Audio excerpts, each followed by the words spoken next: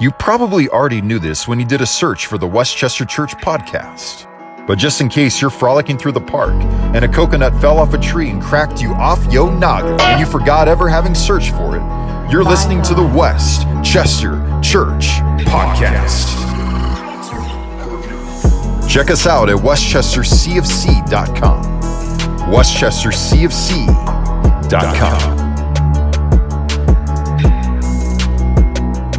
We need to be very careful who we allow to speak into our lives as a teacher.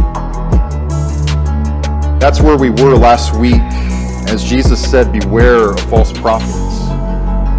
And where we left off last week in the book of 1 John was the Holy Spirit saying through John, but whoever teaches you anything from the Word of God, examine it in the light of the Word of God.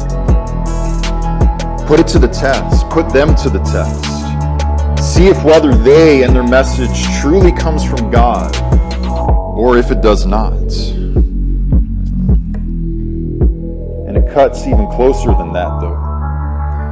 What we're going to see this morning in our text is that false prophets and false teachers, they're not the only ones who make the narrow road hard to live on and hard to remain on. But more than anything else, we have a responsibility to also examine we ourselves. I find it interesting how, as the Apostle Paul closes his letter to the Corinthians, notice how he says this. He says, test yourselves. Don't just merely test anybody who is a teacher in the church, but also especially test yourselves in order to see if you yourself are in the faith. He says it again, and he says, examine your own self. And now Jesus, as he brings his Sermon on the Mount to a close, and as we come into Matthew chapter 7, verse 21 this morning, what we also see, though, mainly is that there are two very, very, very different kinds of Christ's followers. Those who honor the will of God in their lives, and those who don't. And what Jesus says here, this is by far one of the most polarizing, unpopular, haunting things that Jesus ever said. Where Jesus, he lifts up a veil and he gives us a glimpse into what the judgment scene one day is going to look like. And more specifically, what that day of judgment is actually going to even sound like. And so let's come to Matthew chapter 7, starting in verse 21 is where we left off last week. Jesus says, not everyone who says to me, Lord, Lord, will enter the kingdom of heaven. He says, but the one who does the will of my Father who is in heaven.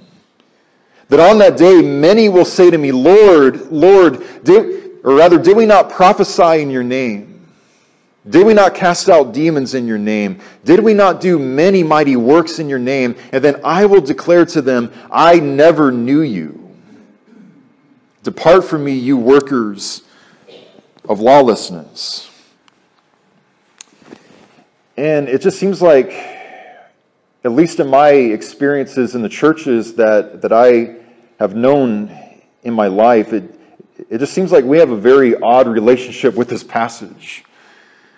How it just seems like in order to soothe ourselves of the severity dripping from these words, in order to soften its alarming words and its promise that he makes to us here, it seems like we have convinced ourselves that Jesus is speaking about everybody in the world except for us.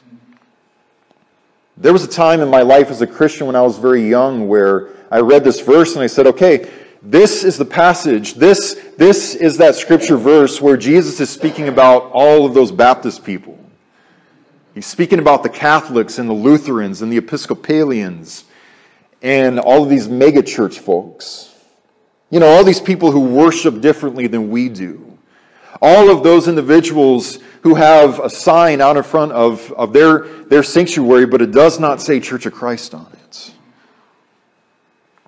And yet as we look at this glimpse Jesus gives us through the veil of what the judgment scene is going to look like at the very end of the age and at the end of the time, we will see, though, that Jesus isn't just speaking about those guys.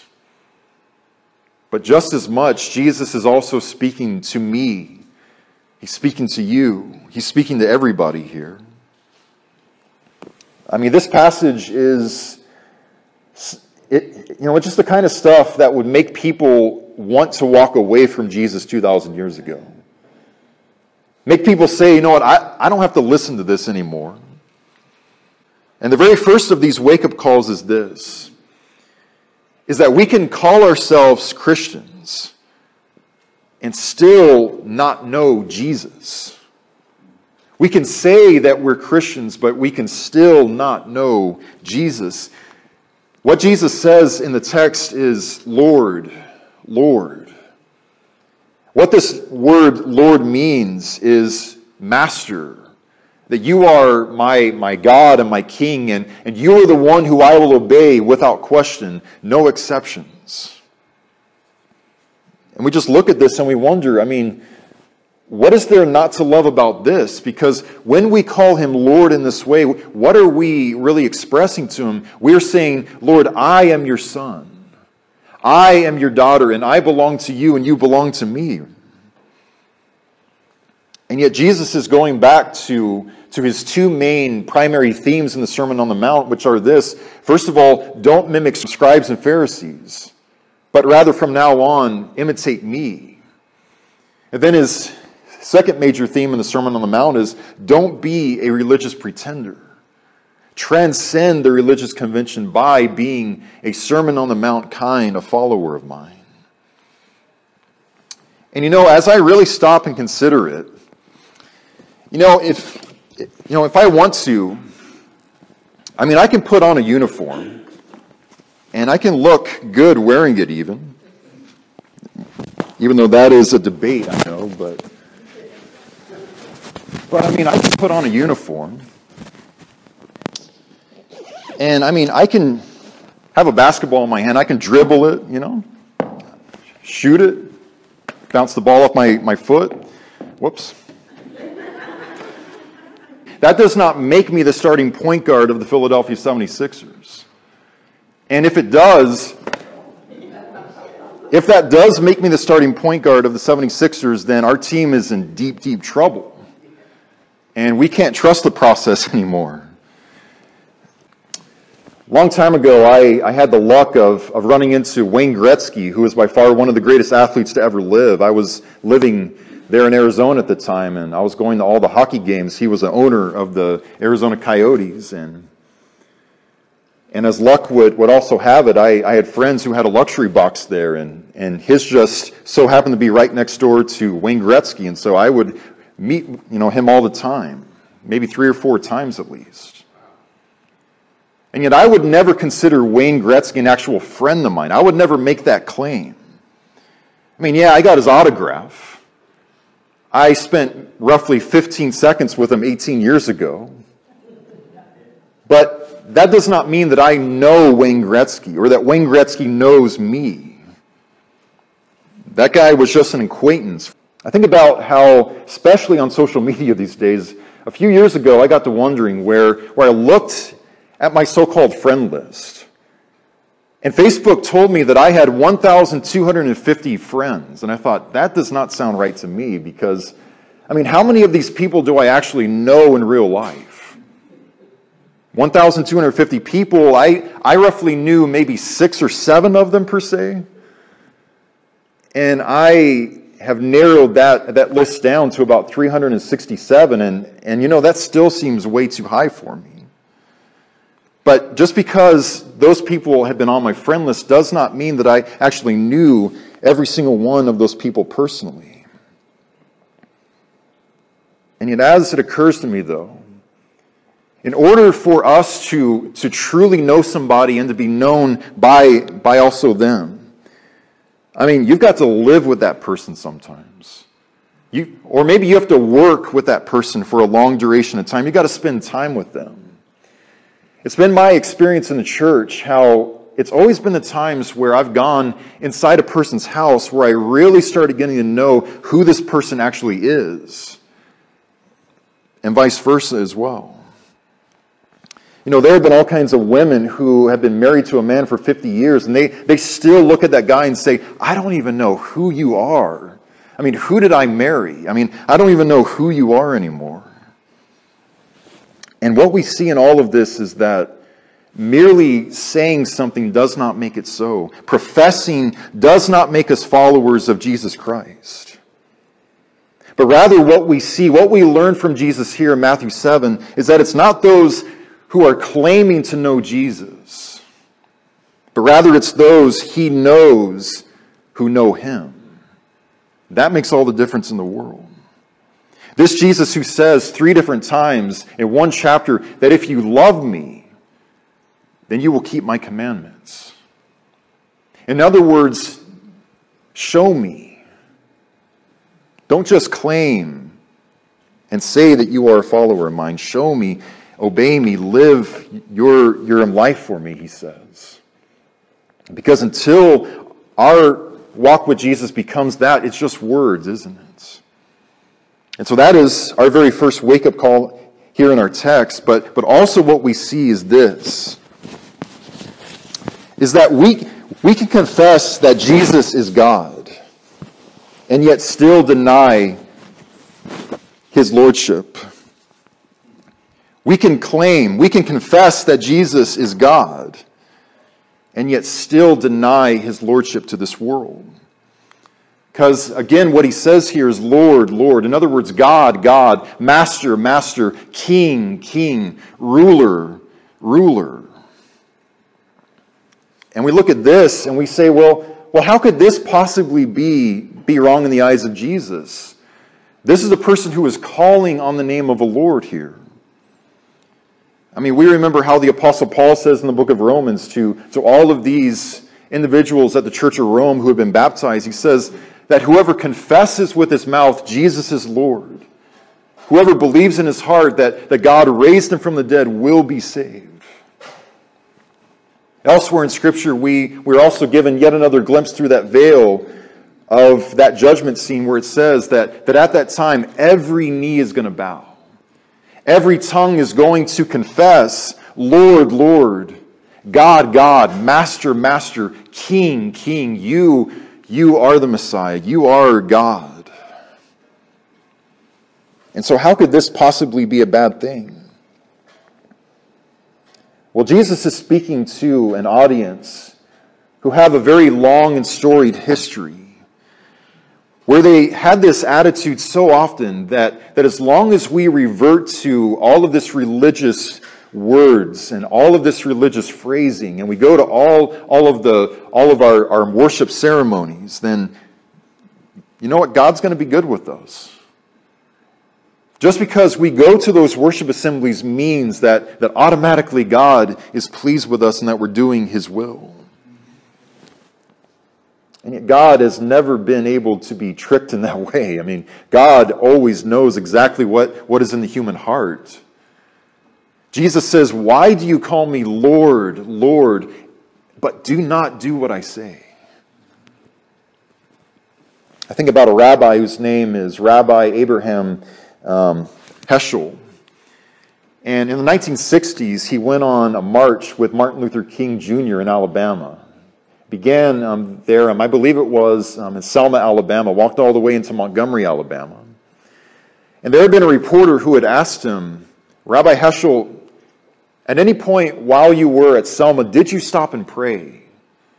And I love his response. It is a beautiful response where he said that I prayed with my feet. In other words, he didn't even say a single word. He didn't make one single sound, but he was still praying. He says that my very actions were a living prayer. And I love that attitude because what that expresses to us this morning is that, yes, we need to be confessing Jesus as Lord. Yes, we need to be singing, praying, finding our very identity in Jesus Christ. But more than anything, we need to be praying with our feet. We need to be praising Jesus Christ with our very lives, on a daily basis. And this concept of Lord, Lord has always been in the music scene especially, where one of my favorite songs ever composed is by George Harrison of the Beatles, and the beautiful song, My Sweet Lord. I really want to see you, I really want to be with you, but it takes so long to do that. And he just keeps saying, my sweet Lord, my sweet Lord. Maybe a couple months back, we had an album called Jesus is King by Kanye. And there's been all kinds of responses about this in the church. Oh, just a ploy. You know, he is pandering in order to make millions of dollars. But you know what? Matthew 7:1, I'm not going to judge him that quickly. I think it's an incredible thing that we have millions of people who never, ever would have given a preacher 3 seconds of their time, who are excited about this album. This is a great thing, I believe.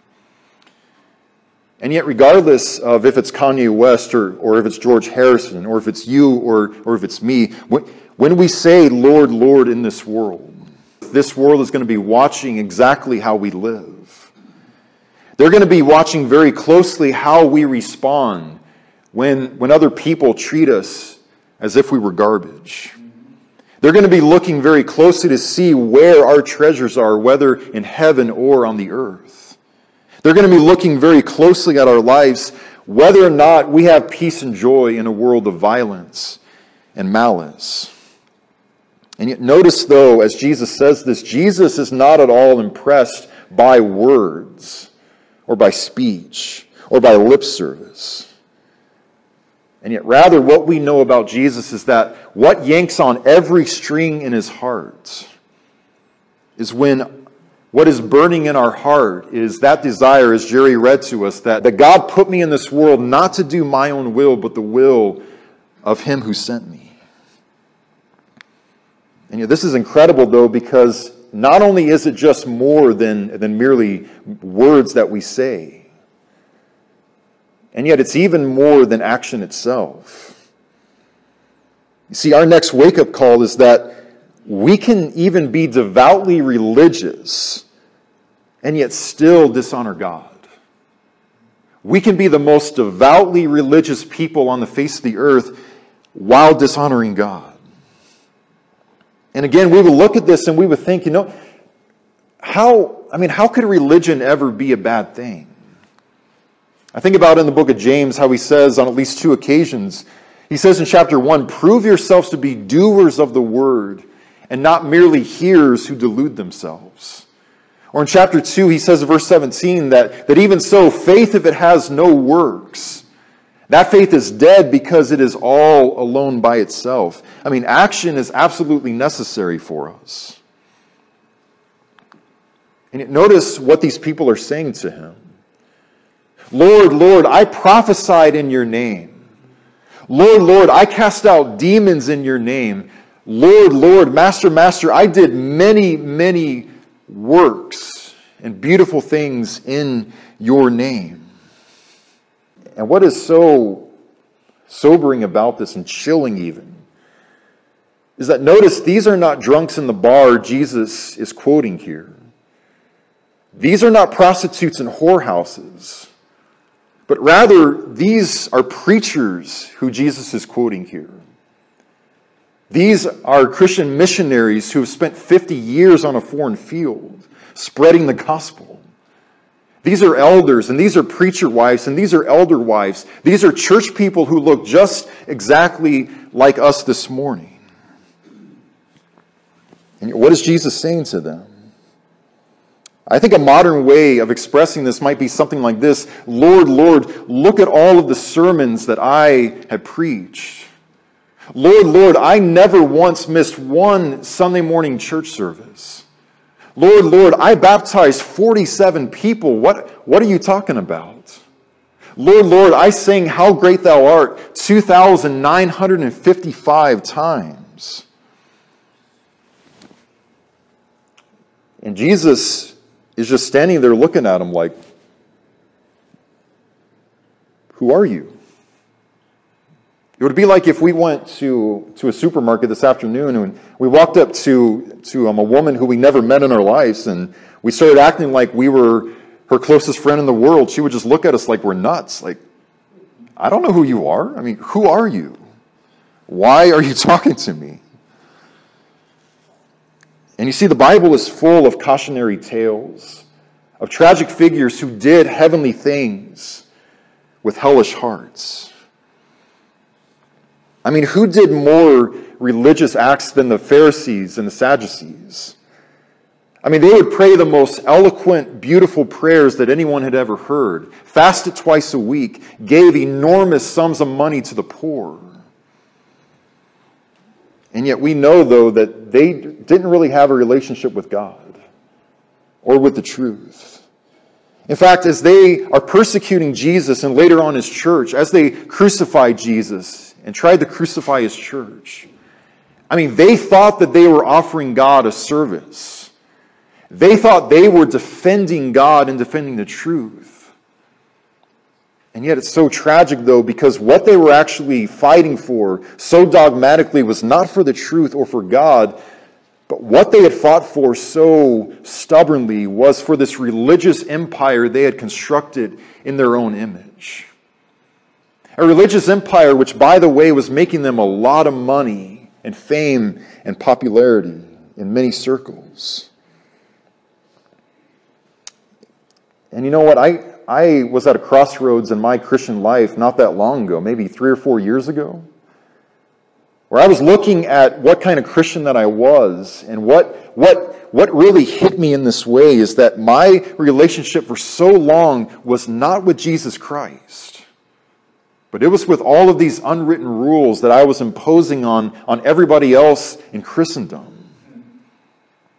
I've been to a number of churches where it could have been said that, do you really walk with Jesus? Do you really know Jesus and have a relationship with him? And a lot of times what the answer was is, your relationship is not with Jesus. It's with all of these unwritten rules. It's with 1950s American business ethics and philosophy that you have somehow brought into the church and are holding over everybody's heads as the oracles of God. I mean, they were very religious, but their religiousness was not saving them, was it? I think about the church at Ephesus as Jesus writes them in Revelation. He says, notice this, he says, I know your deeds and your toil and your perseverance.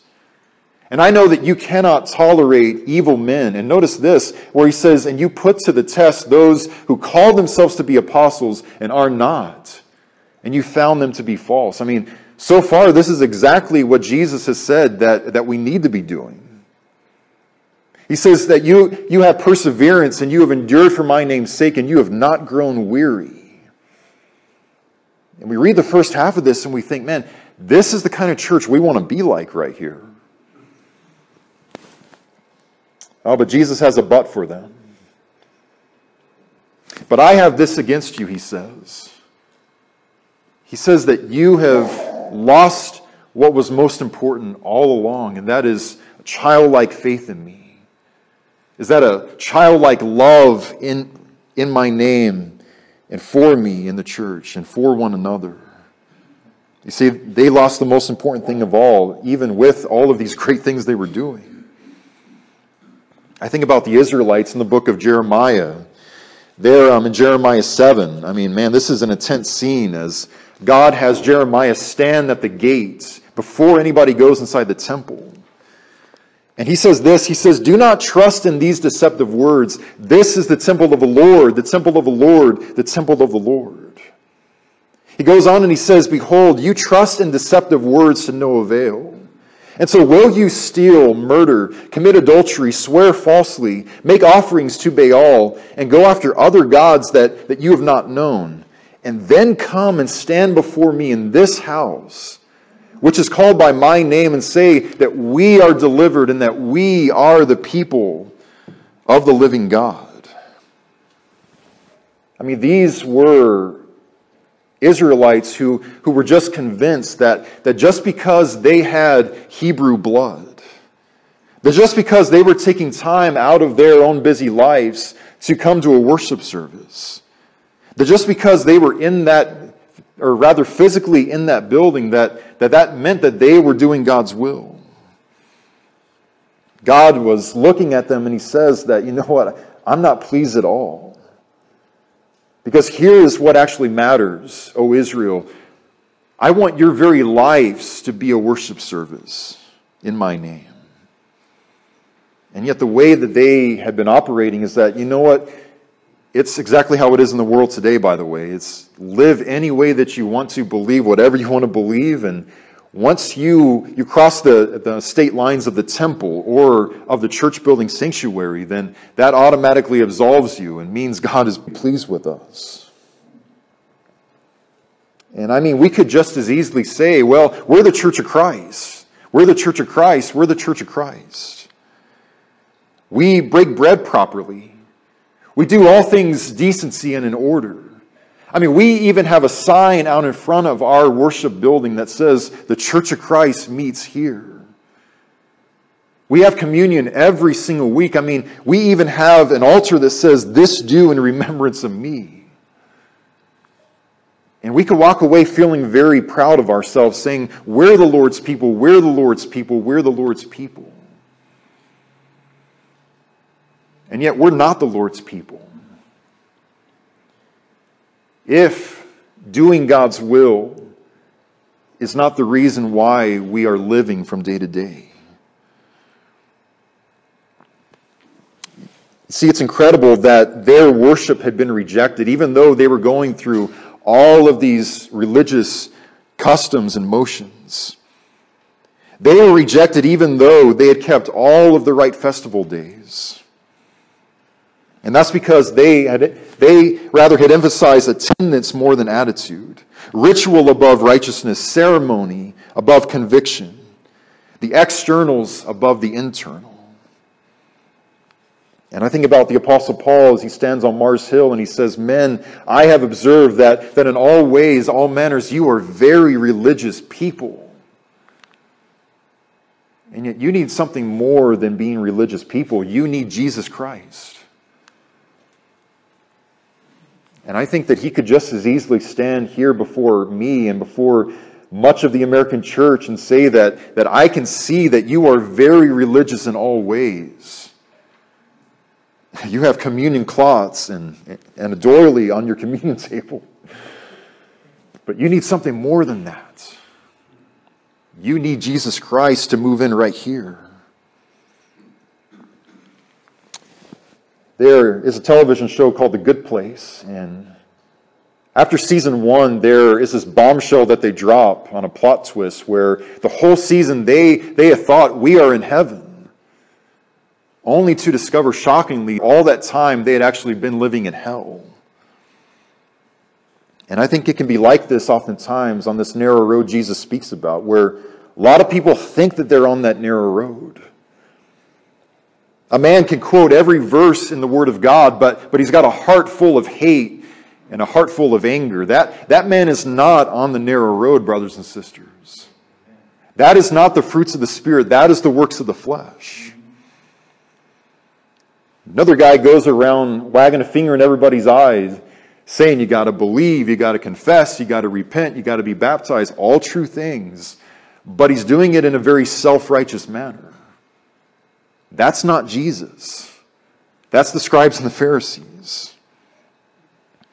Another person has a relationship, but it's with church politics and with unwritten Church of Christ rules, and not a relationship with Jesus Christ. That is not the narrow road Jesus is inviting us to follow him onto.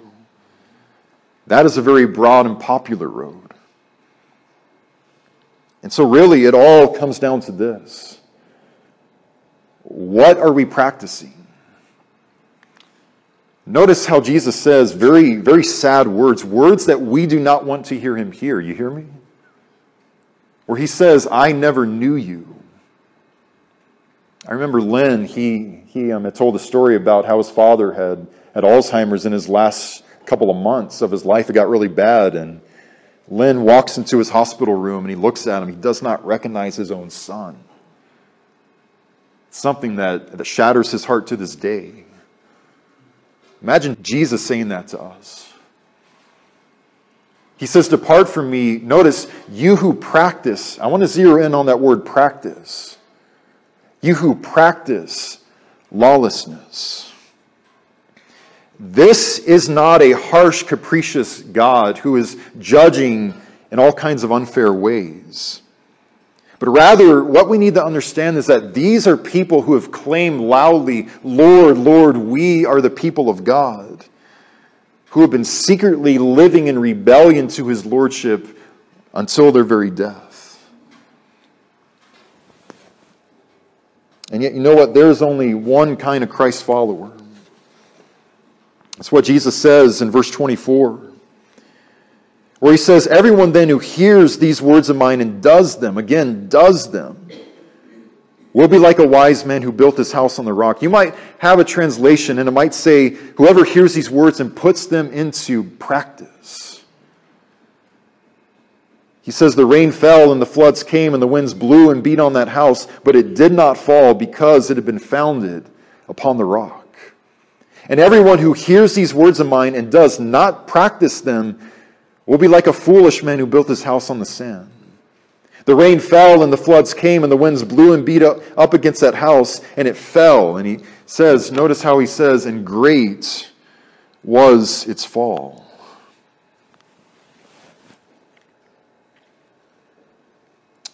You see, the only ones who Jesus knows are the ones who put into practice Matthew chapter 5, 6, and 7.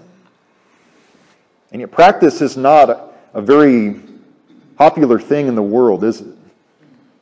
It's easy to talk about. It's easy to sum it up when you just talk about practice. We sitting here, I'm supposed to be the franchise player, and we in here talking about practice. I mean, listen, we're talking about practice. Not a game, not a game, not a game. We're talking about practice. I know it's important. I do. I honestly do. But we're talking about practice, man. What are we talking about? Practice? We're talking about practice, man. We're talking about practice. We're talking about practice. We ain't talking about the game. We're talking about practice, man.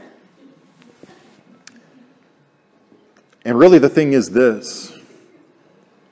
It's that it's not so much what we do on a church pew in a cathedral on Sunday morning, as much as who we are on Monday morning at home, or Friday afternoon in the office, or Friday night in the city, because that is who we truly are.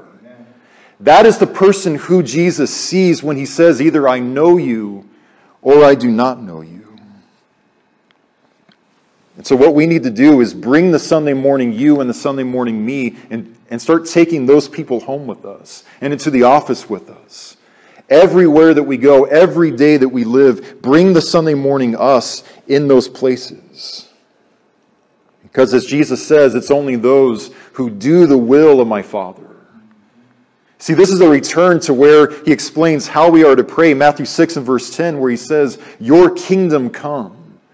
Your will be done on earth as well as it is in heaven. And so as we bring this to a close this morning, I want to close and I want to leave us with the words of the Apostle Paul where he says, there in the book of Philippians, I want to know Christ. See, this is remarkable because this is the Apostle Paul speaking. You know, the guy who wrote half of the New Testament, the guy who saw Jesus Christ, who served him as his apostle, that guy is saying, yeah, I would like to actually know Jesus. And isn't it incredible, though, that Jesus doesn't have to remain an acquaintance to us any longer. But we can actually know Jesus. But remember, the only way that we can actually know somebody is we've got to live with them. We've got to work with them. We've got to actually spend time with them outside of these walls. And so what I want to invite us to in the days ahead is just two quick things. We've got to go to practice. And I love this picture long ago as Larry Bird has just played a 9-month season. And he's deep in the playoffs and his team lost late into the playoffs. And yet 2 hours after the game, what is he doing? He's practicing until midnight. Just hundreds and hundreds and hundreds and hundreds of shots. And is it any wonder why he is as legendary as he was? You see, what we need to do is we need to have that kind of zeal as it pertains to being Sermon on the Mount kind of Christians. That we practice kindness and that we practice having forgiveness towards others. That we practice gentleness. Lastly, what I want to invite us to is, we hear a phrase every Christmas that we've got to put Christ back in Christmas. And that's nice. I mean, that's cute. It's fun. And yet I think what he would much rather see out of us and out of his American church, his church everywhere, is let's put the Christ back in Christians. How does that sound? Let's put the Christ back in Christians. You see, the irony of the Sermon on the Mount is not only are we all to shine as lights in the world, but especially we are to really stick out amongst our religious convention. See, what this invitation is you have heard what our American Church Convention has said all of these years. But now Jesus is saying, but now I tell you, transcend that American business religious convention. Be a Sermon on the Mount kind of Christian. You see, we honor God's will in our lives when confession and knowledge and love and faithfulness all come together in one heart within us. And so his invitation is this morning. As Jesus says simply and yet profoundly in Luke chapter 18, he says, when the Son of Man comes, will he find faith upon the earth? Will he find us, as he says elsewhere, living faithfully for him when he comes? My brothers and sisters and friends, may we be those very rare kinds and breeds of people whose very lives, the way that we treat other people and the way that we love each other in the world, let that be a proclamation to this world, loudly though silently. Lord, when we do this, our knees are bowed and our tongues are confessing Jesus is Lord in this life and in the age in which to come.